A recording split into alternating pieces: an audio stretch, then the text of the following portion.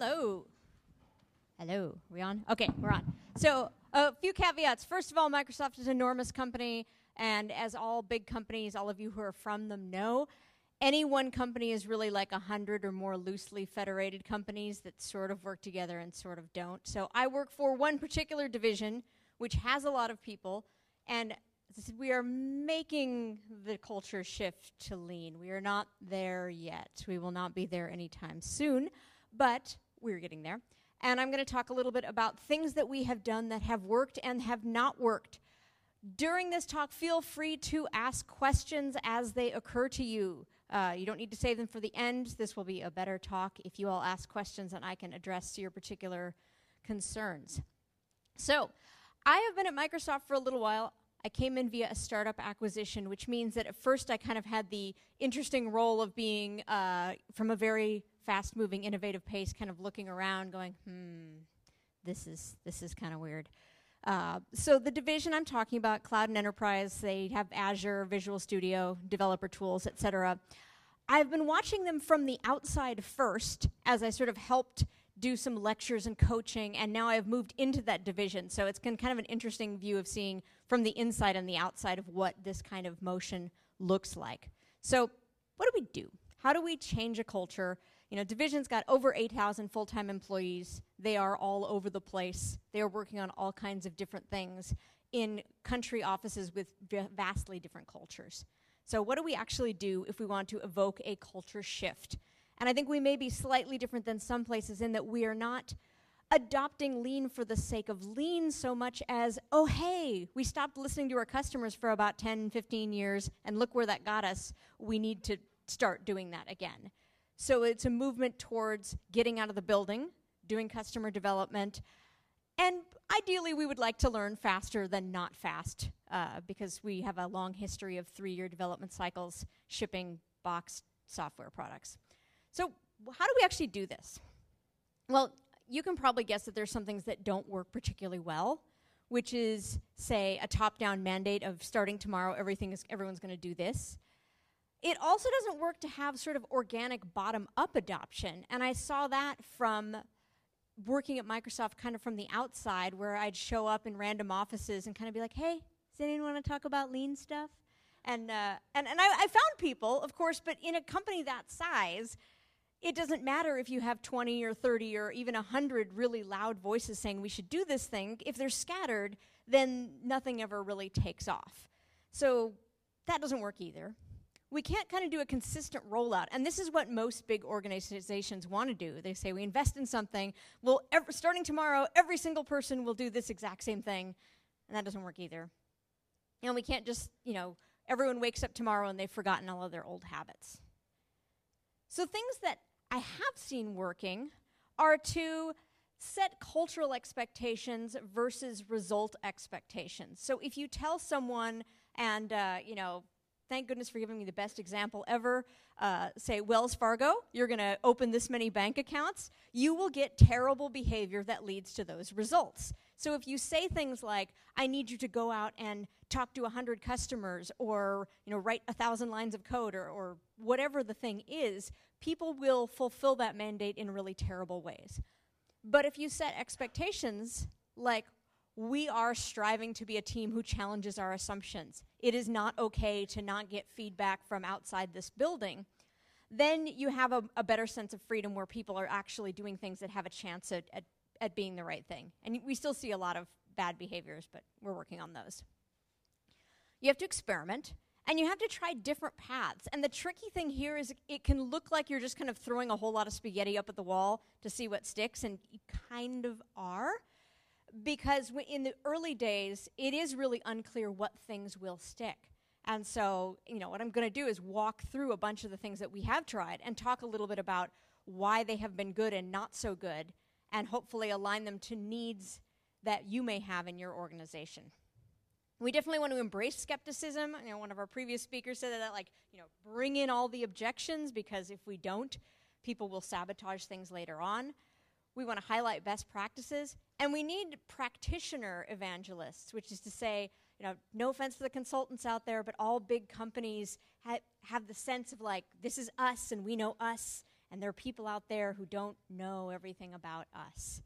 So all that we can talk about, this is what we do and these are best practices, it's taken with anywhere from a little grain of salt to an entire barrel full of salt if you're not actually doing it. So having some skin in the game is really huge. So what will work in your organization? And this is worth taking a moment to kind of think and actually write down, if you're taking notes, where do you fall along these questions? Because the things that will work in your organization are largely dependent on these, and we can distribute slides afterwards also. So one of the things is where is your budget situation? For most of my career, I have dealt with budgets that are tiny to non-existent. And there's actually something very freeing about that, because when you haven't invested anything, the stakes are really low, so any success you get is great. But what you choose to roll out is going to depend a lot on that. And so in a lot of companies, even companies that are very flush with cash, they might like this, but your budget to actually do anything might be really small. It might be non-existent. It might also be big, which carries its own concerns. Do you have top-down executive support? And you can do a lot without it. If you have it, you get some goods and bads out of that. You get a lot of hierarchical sense of that cultural expectations. You also get execs kind of, swooping in and trying to tell you how things are done, which we've all seen before. Is there a deadline? Has someone said we're going to achieve this by the end of the year or by 2018? Or is it sort of a, hey, we know we need to get there and we'll get there hopefully sooner, but no one's ever put that kind of time pressure in place? How skeptical are the people in your organization? So a lot of companies, especially those who invested heavily in kind of the past silver bullets, like if you were a Six Sigma company, everyone is probably inwardly groaning about lean startups. They're like, yeah, we did a lot of work for another thing when it was called something else, and none of us are any smarter than we were then. In some organizations, you have people who are more optimistic. In some people, it's very variable. And then kind of what kinds of expertise do people trust? Again, so I said that about consultants, but that's not actually universally true. There are a lot of companies where, consultants come in and they tell everyone something, and all the internal employees are like, I could have told you that. But it's that upper management trusted someone that they're paying more money, apparently, to come in and say the same thing. So are people more trustworthy of internal versus external employees? Are they more, is there a lot more trust seated in certain job titles? Engineers over marketers, over product people, over designers. Whoever is the closest to making a decision is often the person who has kind of the most moral authority. And so those tend to be the people where you want to center decisions.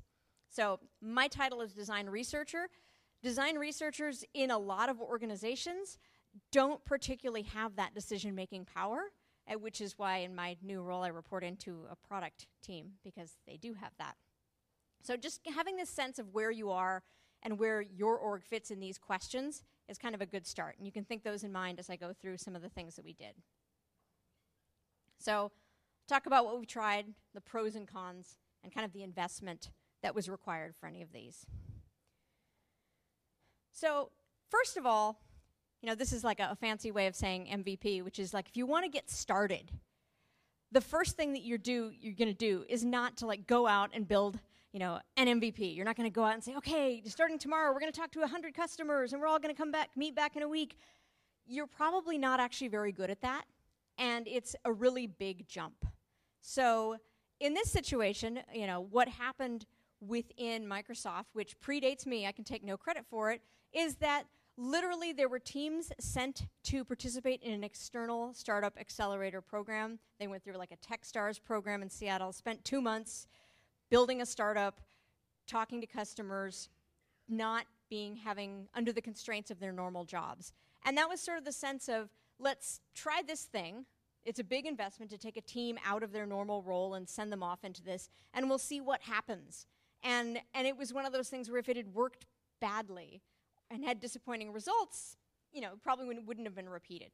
But that particular team was very enthusiastic. They kind of came back like, this is amazing. I learned so much. I had no idea what the outside world was like, pretty much. And so there was a lot of energy to let's do more of that. Now, of course, taking one team at a time and sending them through a 2-month accelerator program, I think someone calculated that it would take like 80 years to get through our entire division. So that was clearly not scalable. But as you know, an MVP doesn't have to be scalable. It's a thing that you do to learn whether or not you want to keep investing. So that was a really useful investment. It cost money, it cost time, but it didn't require proactively developing in-house expertise on how to talk to customers and form hypotheses, because they went to an accelerator that was already doing this with startups. And they had peers that already knew this because they were startups. And so a lot of that infrastructure for learning was borrowed. You know, so we could just say, go over there, learn these things, and then we'll figure out what elements we want to bring back in. The next thing you kind of want to do, if you want to do that, is you start with a few people. You don't have to roll things out to everyone at once. So kind of the next move is, okay, we want more of this. How do we get more of this, but in a somewhat more scalable way? And so the training got shortened and it was brought in-house. And we actually have someone in the audience who had done part of this training, who'd been teaching some of this training. And teams started going through kind of variations of the 2-month training that were giving them skills, but still keeping them within kind of their day jobs. And so that was having more people in a different environment, like we kept the plant alive. Now can we put it in our soil, and will they die off? And they survived, and the teams are there. And for the most part, everyone I've talked to who's been through this has been very appreciative of that training and kind of having that sense of skill set. So what's the investment here? Well, some full-time employees kind of got peeled off to do this. There's travel budget, they had to develop training. There were some consultants who came in and helped develop the training. So at this point, we're getting to more of a financial investment, certainly a time investment, and teams still having to kind of decide who could afford to take this training versus getting stuff out the door. So all these things kind of went well. Again, we had budget. We had not particular deadlines around these teams. We just wanted to continue making this investment. So what do we do next? Then we kind of get into the cultural change aspect. So as this was going on, we already had the necessary but not sufficient thing of top-down change. So, you know, this was happening after we had recently got a new CEO. Satya Nadella had taken over at Microsoft. He was getting on stage, holding up iPhones, talking about innovation, you know, telling everyone to read growth mindset. So we kind of had a little bit of cultural ethos coming through the company. But of course, what CEOs say and what happens down at our level is dramatically different because, you know, while they technically could, the odds of Satya ever coming and firing me or promoting me are incredibly low. And so to some degree, it doesn't really matter what he says. In my division, the head of the division was also kind of taking up this charge of saying, hey, we need to do this. We need to be more customer focused. And so we were starting to get that hierarchical sense of this is important. This is something that we want to invest in. This is not that hard to get.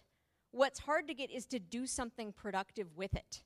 So I had written lean customer development, and our head of the division, Scott Guthrie, had read it and liked it and was buying it for people.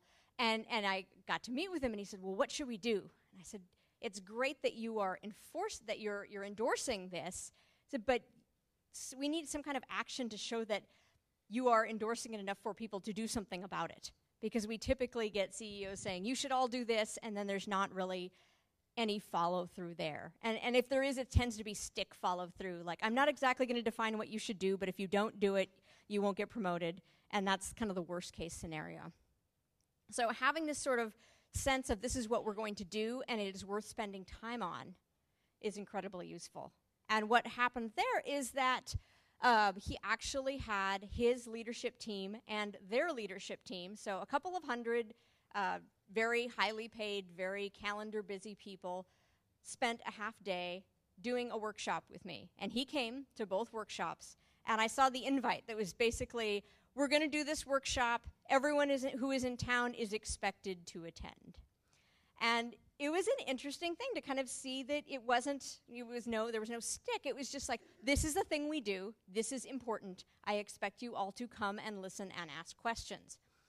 And I found that this was a really interesting thing to have a room full of all of these people who have been very successful in their careers doing things that bore no resemblance to anything we've talked about in the last 2 days. You know, they're executing, like the enterprises execute, startups explore, and we were saying you're going to start exploring. All these things that have gotten you to partner and VP, back off on those. We're going to do all these things that you don't know about.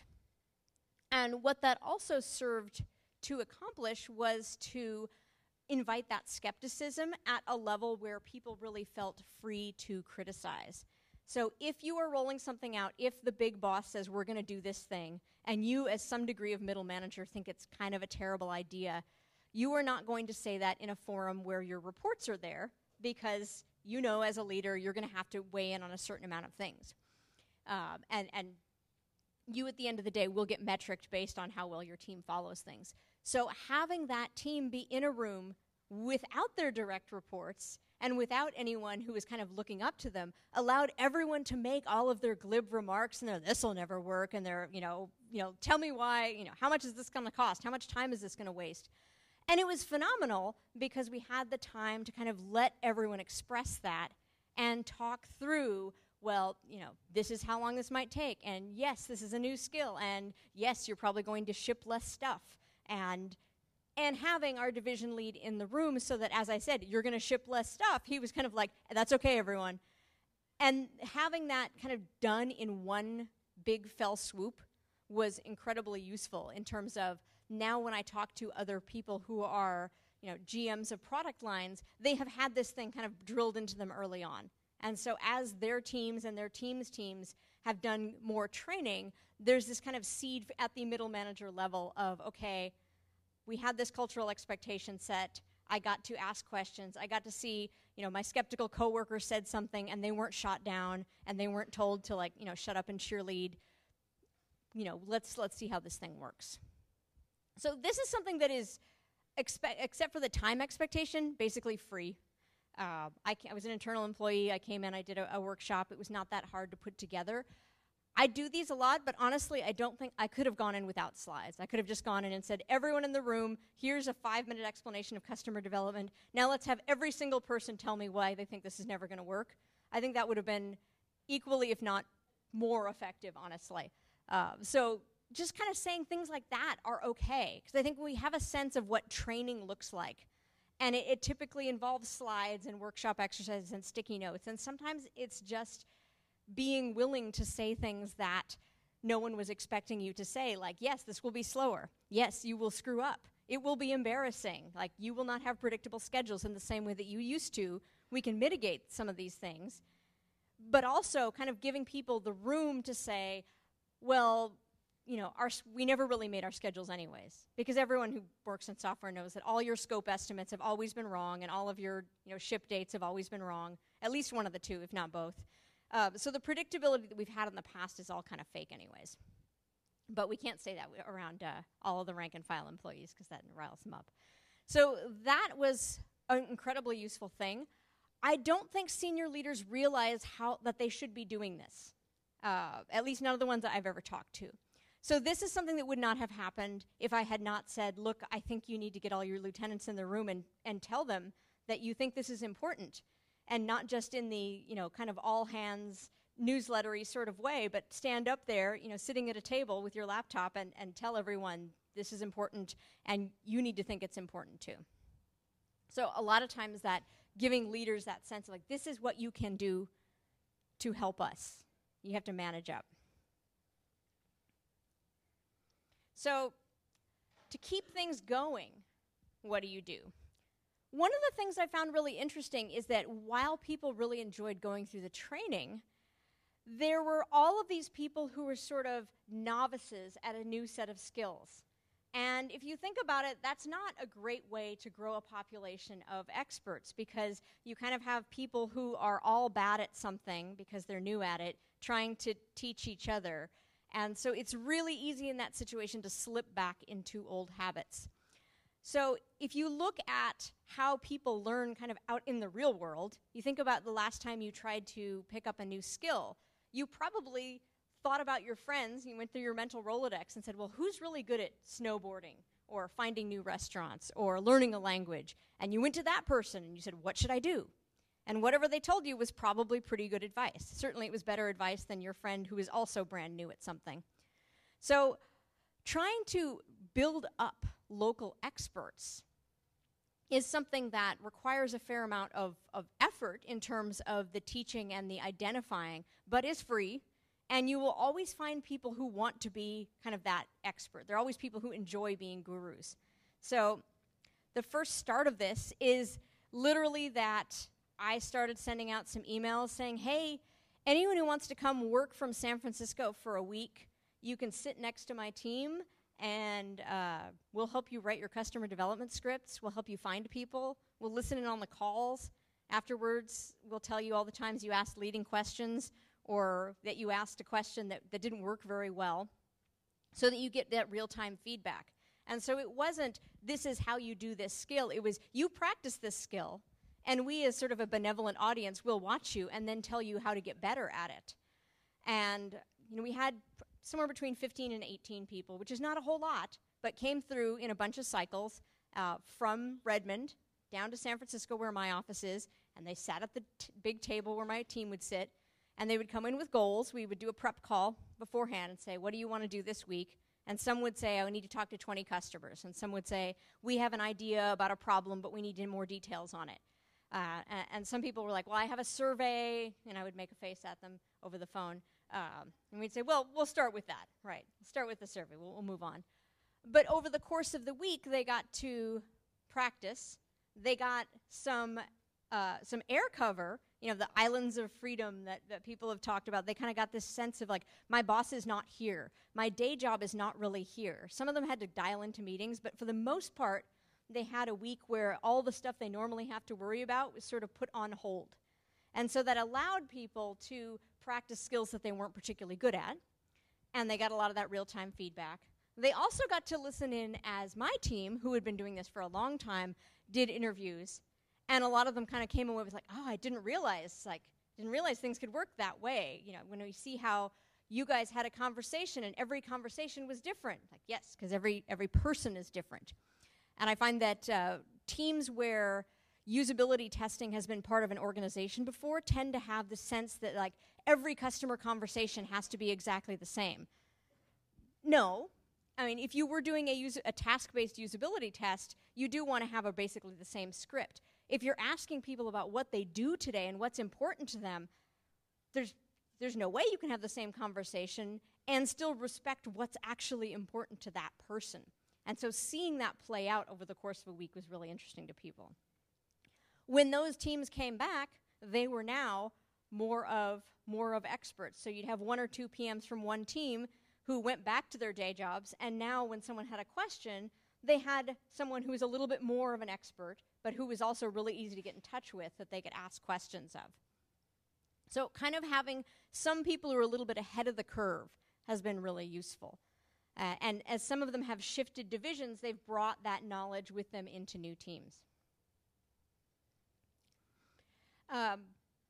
Just like every customer has different needs, every team has different needs also, because people are ultimately going to be motivated by what projects they're working on and what their managers find important. So when people are rolling out sort of, new trainings and new ways of doing things, one of the most frequent mistakes is not taking adequate consideration of what is this person's team going to be like? What environment are we planting these seeds into?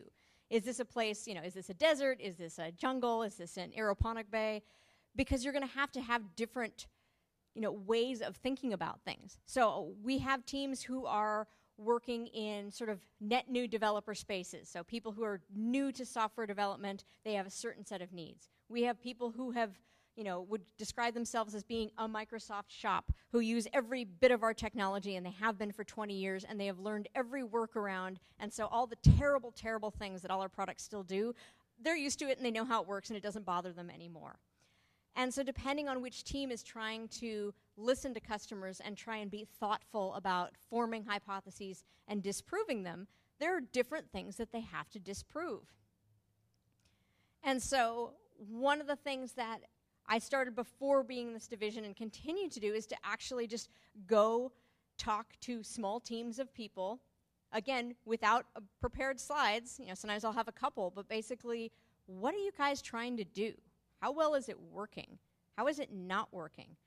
When you come back with results, how is your manager responding? What kinds of questions are they asking? And these are different for every team. People tend to say, well, our team's kind of unique because, and usually the reason they give is kind of bogus, like you're all building software, it's fine. But how their managers respond is very different, and how their customers respond is very different. And so this sense of, after people have been trained, what do you do with them next, has been a really interesting journey of, the plan that I have in my current manager is, I'm just going to go talk to people about what they're doing today, which sounds like, that doesn't sound like there's much of there. But I sent in my first report on this last week, and he's like, this is fascinating. Because every team has kind of these different concerns and worries. And so when you go to each team and you have them, embrace all their skepticism and give them some answers and give them some things to think about or to try, and then you leave, you haven't solved their problems. In fact, a lot of times I leave these meetings and I have to remind myself that they're not all, things are not grim, because I'll go in and I will hear 20 objections as to why, everything is very hard, and we're doing this, we're running into these problems. I'm like, oh, we're never going to get there. But I will check back in with teams a week or two later, and they're like, we're so much happier now. And I didn't actually do anything but listen to them. So it's kind of a, lean therapy has been a big thing of mine. And again, that's something that is free. The more skepticism there is in your organization, the more useful this is, and the smaller the team size you will want to talk to.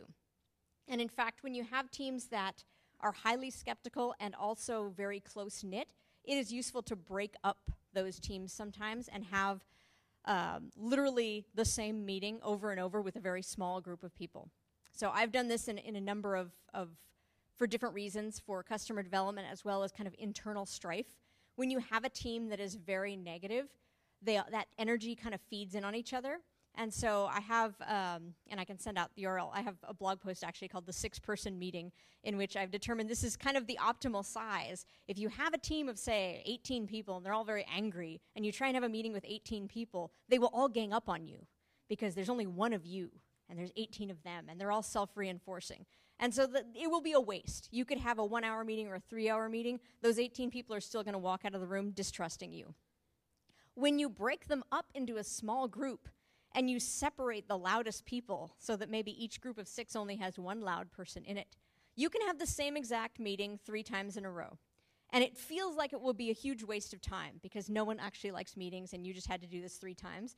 But the odds that your comments will stick and change are much, much higher. And so when I've done this as kind of like a very small team, you go, you have the meeting, you talk to them, and then afterwards, you kind of send out a summary of, look, I've talked to all of you now, and these are the concerns that you all had, and these are the things that you all think are working well, and here's some recommendations. And then suddenly, everyone is happier again. So the sense of, don't be afraid of doing non-scalable things in this sense of overcoming skepticism. And you think about 8,000 people, if I do 6-person meetings, it's going to take me 80 years to get to everyone. But each subsequent one does become easier, because you have now created people who are farther along their journey. So in the very beginning, I remember arguing with people about, I literally spent 2 years never using the phrase minimum viable product at Microsoft, because in the beginning, you could get nowhere with that. As soon as you said it, people were like, oh, so we're going to stop caring about quality. So we're going to ship things that don't work. And you could not get people out of that mindset. It was an utter waste of time. As soon as you said minimum viable product, everything else you had in mind, no matter how much it made sense, flew out the window, no one was listening, eyes glazed over. And so we talked about hypothesis-driven development and being scientific and being experimental, and those things went much better. It was the same concept, but we had to use different language. We are now in a place where you can say minimum viable product, and for the most part, people are like, yeah, I get it. I know what you mean by that. I'm not having that reaction anymore. And so there's a lot of work that I used to have to do that I don't anymore. People are like, experiments, we got it. Those are good. Not everything has to, be translated into 144 languages before we try one thing. We're over that hump. It did take 2-3 years. And that's my division. Not all the divisions are over that, because sometimes I venture outside and I still run into that. So, where are we now? We have made progress. I no longer have to skip out on minimum viable product. But we are still, frankly, at the bottom of a big hill. Like, if you've seen the kind of local maxima diagram, it's like we're at the top of one hill, and things are going to get worse before they get better again. Because people now largely have a skill set. They have learned about hypotheses and experiments. They have learned a framework for talking to customers. Many of them still do it badly. Many of them are still applying it in places where it doesn't make sense. Someone was telling me about a team that was doing interviews because there was basically not malware, but something that could be kind of perceived as a security flaw in the product, and they were doing interviews basically to see if they should fix it. I was like, no, we should just fix it. Like, there's going to be fallout. Like, the argument was, if we make this change, some people might have negative repercussions. I was like, but it's essentially a bug. Like, we don't do customer development for bugs. You can measure it. You are welcome to put in, an A/B test or to put in, some data logging so you can see the impact, but you just have to fix things. And there are some things where, like, that's just a judgment call. You should just make it, measure it so you see what happened, but you do not ask customers about every single thing. So we are vastly over-applying the tools, which makes people angry, because then they spend time talking to customers, and they're like, well, that's what I was going to do anyways. Like, well, yeah, that next time maybe not. Let's not do that. So what do we do now? And it's funny because I was looking through these slides before, and I realized that they are already out of date because in the last 2 weeks, some of these things have changed. So I'll talk about that too. One of them is to foster community. So we're at the point now where we cannot continue moving forward on the strength of a handful of experts like me and the group of people who are doing the official training for customer development and experimentation. That's not enough to carry forward everyone. But there are people who are doing a good job running experiments, who are particularly good at interviewing customers, who are particularly good at taking a hypothesis and saying that's not a hypothesis, that's a feature that you tried to back into a hypothesis. We need those people to go meet with their peers. And so one of the things we're trying out is basically peer mentoring. It is right now purely voluntary. We're saying, hey, if you have been doing anything even remotely related to experimenting or customer development, shoot us your name, and we will match you up with someone else in another team in another part of the division. You guys go have coffee, talk. We're not giving you a script. Just go talk about stuff, and then report back on what you learned. And so that's going to be one tiny step. Obviously, that can be scaled out infinitely. If it's great, and the first few people are reporting back just about now. So if it's great, we'll probably buy a whole lot of coffee gift cards and say, look, we'll even buy the coffee. It's pretty cheap. All of you go out, find a friend, talk with each other, share what you learned, share what things neither one of you know yet, because maybe that is something where then I or someone else says, okay, now you get an official answer.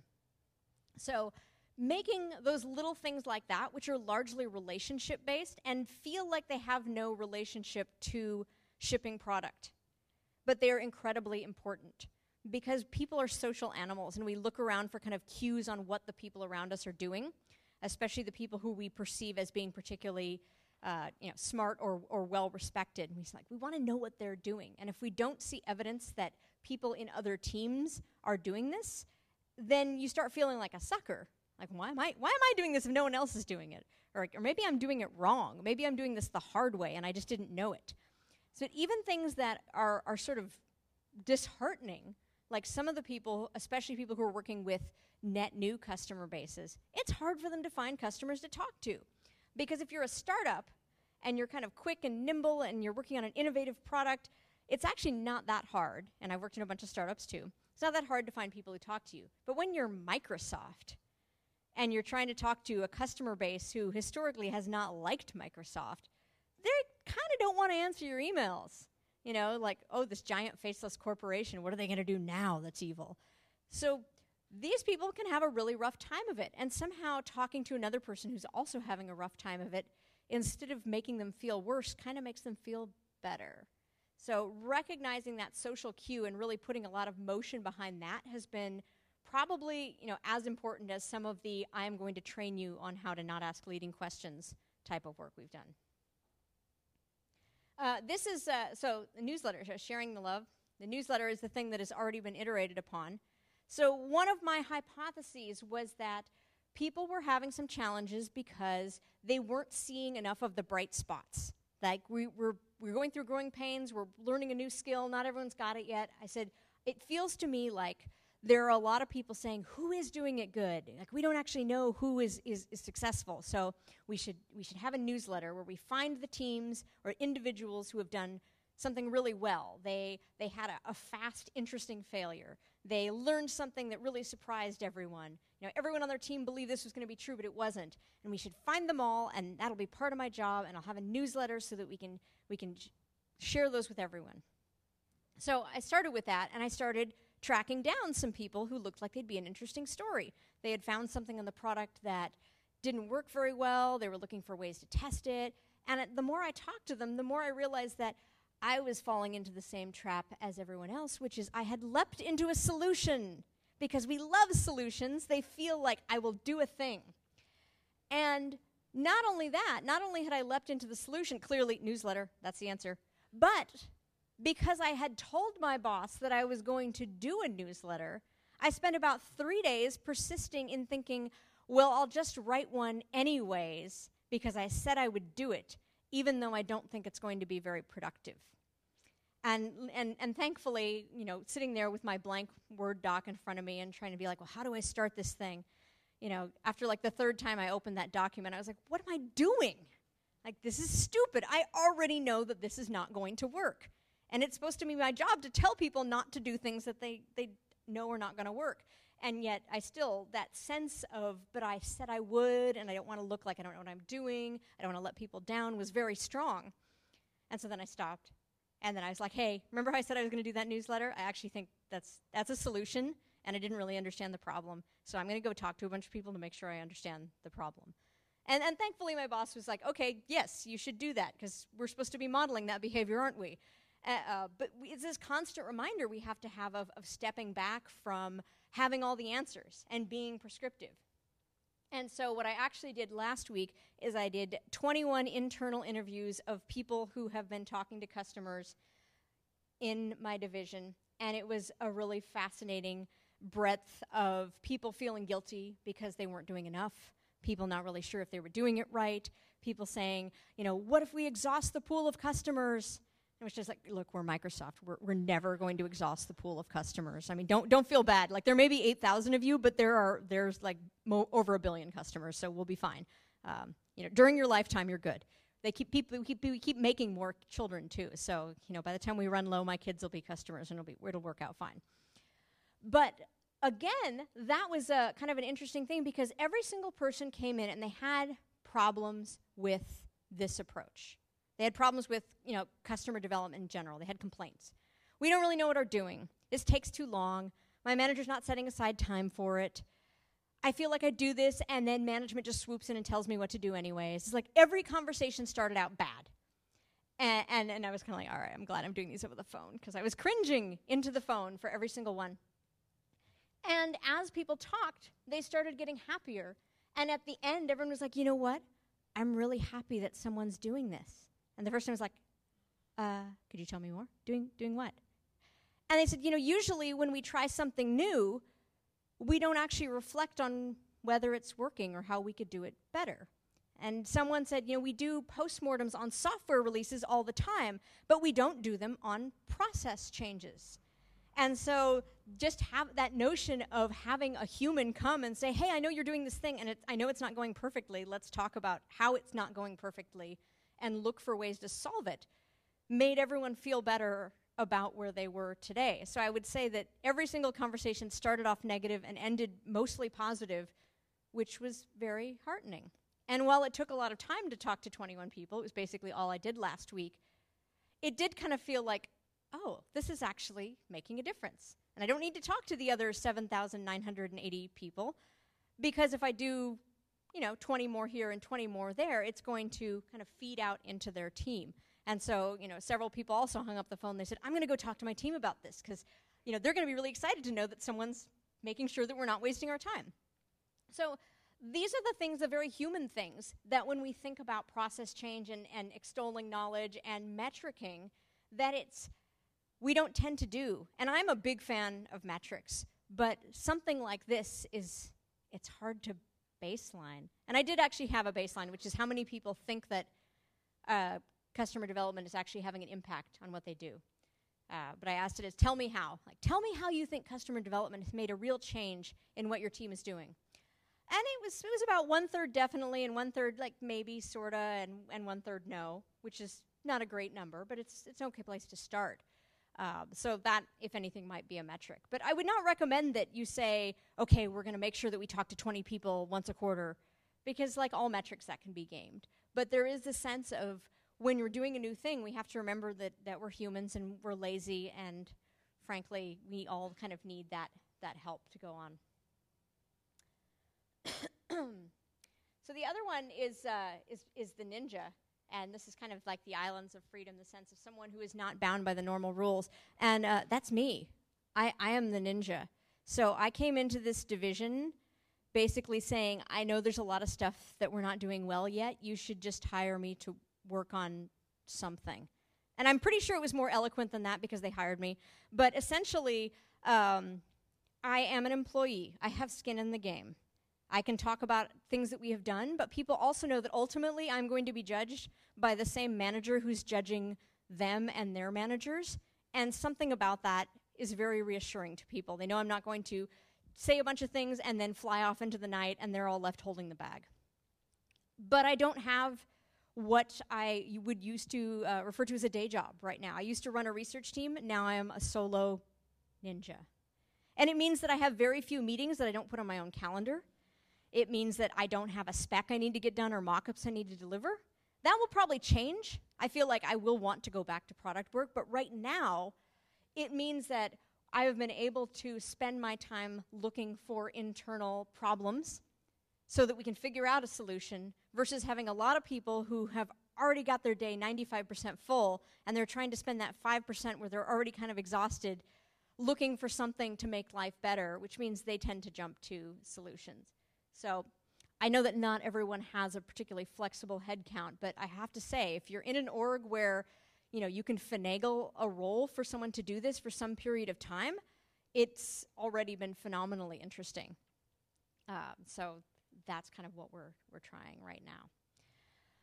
We have not solved this. We are not even close. But we have tried all of these things, and we have gotten a lot better. So I'm happy to ask questions. So I don't know where we're going with this. We're learning to embrace uncertainty. People are starting to get more comfortable with not knowing what they're going to be doing or the approach they're going to be taking in a couple months, but we are still at the bottom of that hill. And I would be happy to take questions about things that you're trying to do or any more detail on any of the things that you've seen.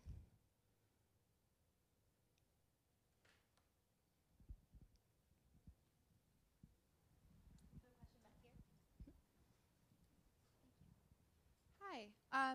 You started talking at the beginning a little bit about companies that have already gone through Lean Six Sigma transformations, and I don't know if that was your situation, but how would you convince senior management that this is different enough to be worth investing in when they've already invested so much in Lean Six Sigma or other similar programs? So what would you do to managers who've been burned or just frustrated by past things they've invested in? Exactly. So where I have seen this is actually not as much with process change in Microsoft, but the team I used to work on, Yammer, is an enterprise social collaboration tool.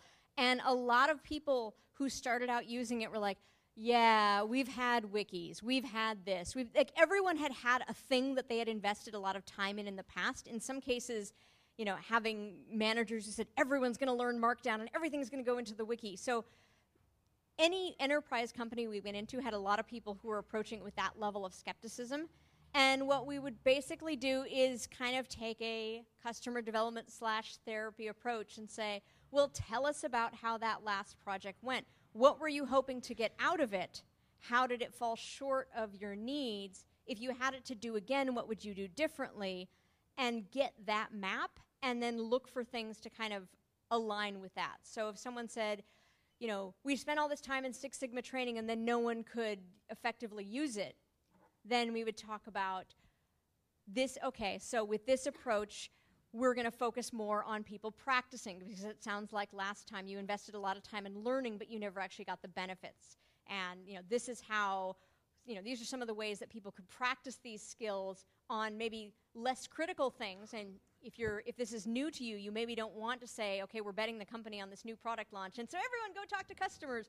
Maybe we start with some internal interviews to kind of build up that skill.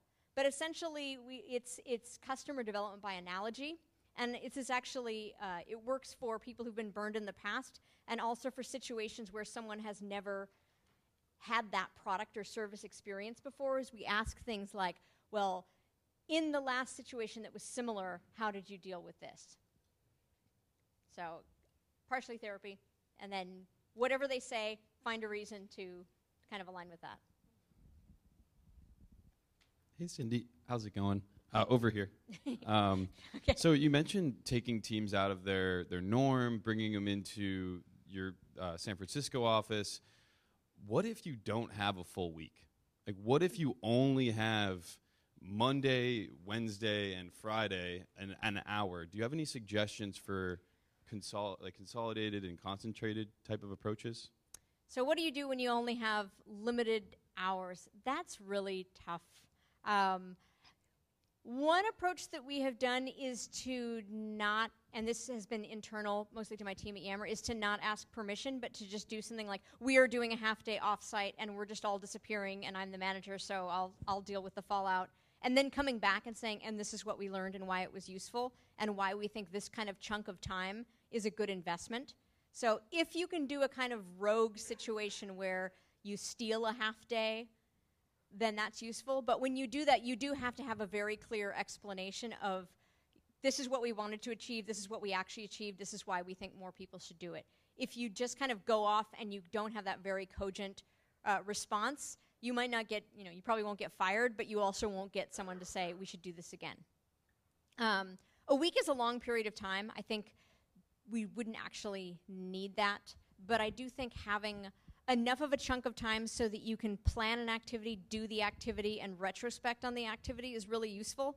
And I think that's really hard across days. You could do planning and activity. So if you wanted to say, like, let's generate hypotheses, let's think about what we'd like to ask customers, let's identify customers that we'd like to talk to, that could fit into one chunk of time. But then actually talking to customers or building an MVP or whatever you did, I feel like that plus the retro, the closer you can get those together, the better. So do your best. But those are the three chunks I would think of it as. And if you have to have them as different, discrete chunks of time, I would say planning, doing, reflecting, and don't try and intermix them.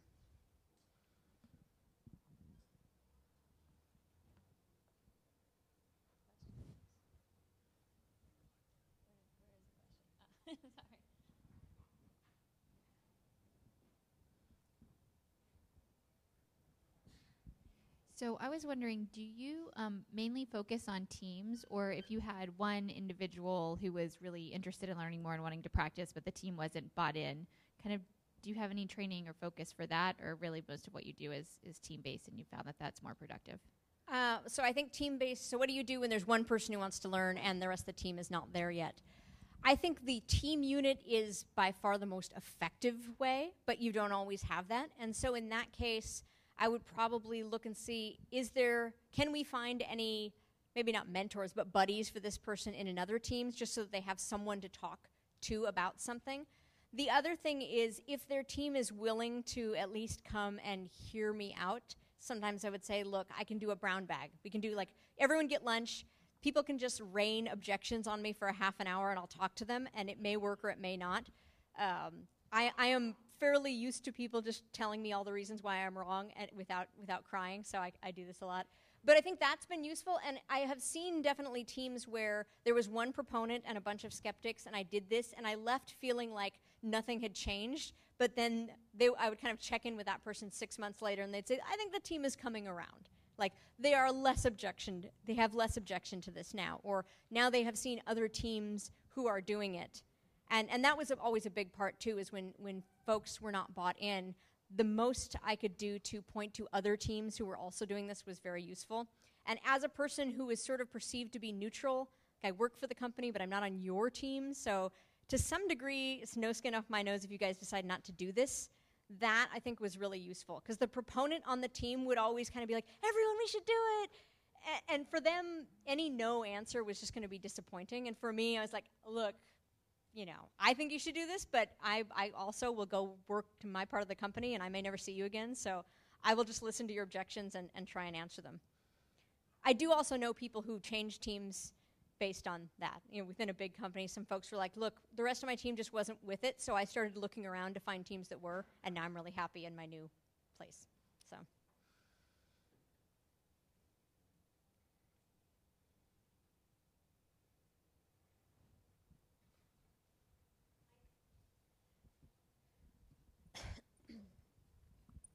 Who will get there first?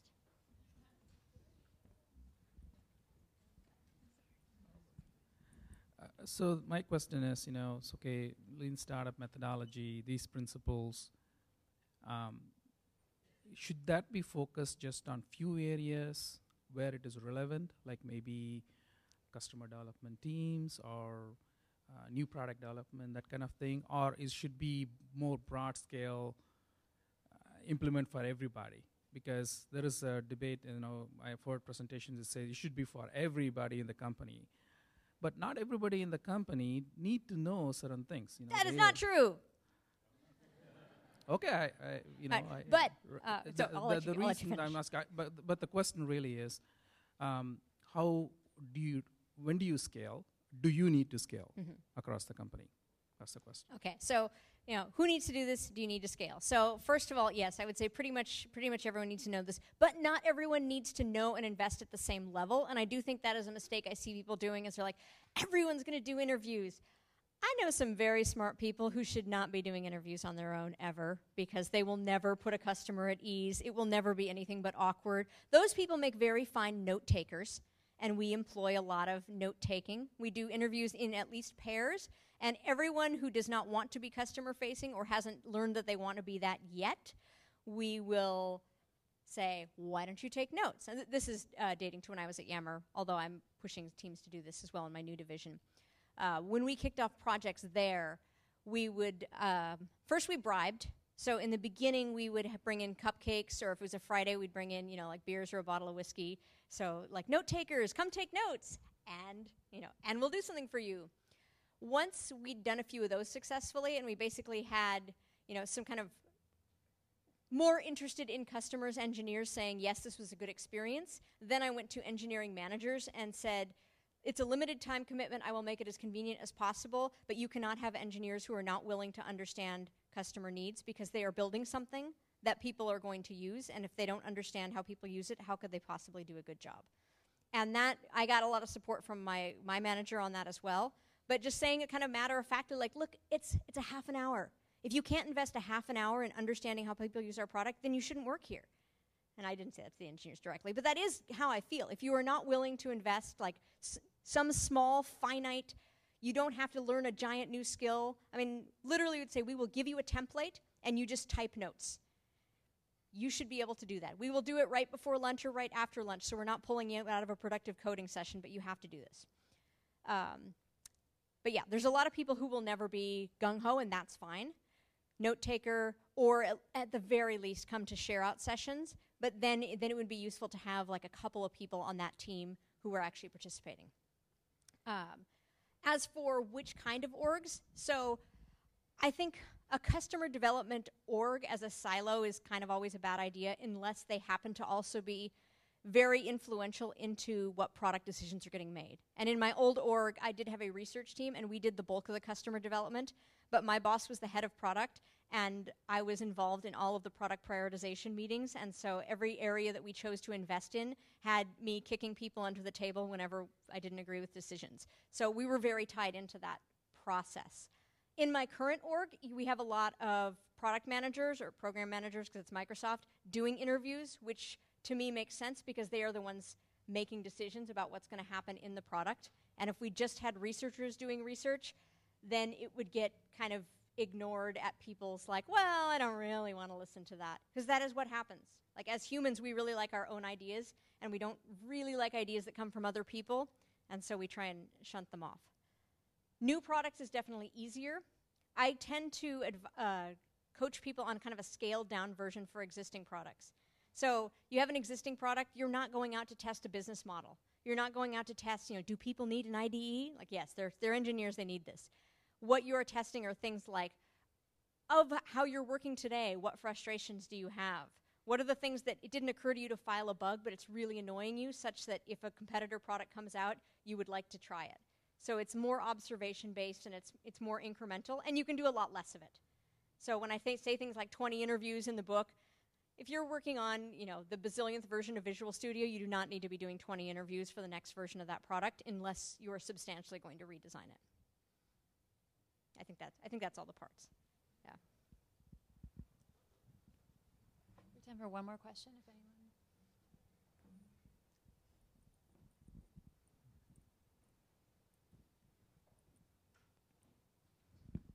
Hello. I want to build on the past two questions on that one person who wants to do it and the focus on a team to get a team to do it. Mm-hmm. So in a deliverable-based situation where there's a deadline and there's a team, go team, do this, but there's only one person who wants to do it. To meet that deadline, that one person will just take the full responsibility, make that deadline. So from a deliverable point of view, it seems like it worked. But from a team point of view, the others didn't really learn because just that one person that just shut up and did everything. Mm-hmm. So in that type of situation, like, what are your thoughts on, how do we get this team? It's not like just have this one superstar that pulled up the whole team, but we want the whole team to move up. All right, so when we have the one person, and somehow, even though there's a deadline, this one person goes out and learns something, and everyone else is like, okay, Cindy, that was great that you learned that. Now I can just coast along. What do you do with that? So the cynical answer is if the manager doesn't care, it's really hard to get the whole team to go along. If the manager is fine with, like, Cindy listening to customers and everyone else coasting and has no inclination to change it, it's tough. I have, however, been the one person who does this in a couple of past situations. And what I tend to do is try and employ a certain amount of FOMO in the team, fear of missing out. So we talk about where we started, what we learned, and why being smarter about this is better, or what could have gone awry. So let's say there's a problem, and I'm like, I feel like the way we think people use web-based apps is wrong, and I think that people close their browser tab all the time instead of leaving a browser tab open, which was a real question. And everyone's like, it doesn't really matter. So I went off and did some research and did some observation, and I kind of presented it back as, remember when we all thought this thing? And everyone's kind of like, yeah, whatever, Cindy. I said, it turns out that all of you and me were wrong, and this is what we learned, and now that we know this, we could prevent ourselves from making this particular error. So it's kind of, here is the problem, here is evidence for the problem, and here is what will happen if we don't fix the problem. Or here is the bad thing that didn't happen because we fixed the problem. And then you kind of plant the seeds of think of other things we could find. Like, think of past mistakes we've made that we could have avoided. It's also really helpful if you can find another team who is making the same kind of mistake, because criticizing your own team doesn't work very well, but everyone kind of likes feeling morally superior to some other team. So again, a somewhat cynical answer, but if you can say, like, hey, look at that team over there. They made all these assumptions and they shipped Windows 8, and look how that turned out. And then everyone's like, wait, we don't want to be like that. We are better than that. And I find that kind of sense of wanting to be morally superior works really well. So, employ with caution, but it works. Yeah. Well, thank you so much, Cindy. Let's give a big hand for her. Thank you. Appreciate it.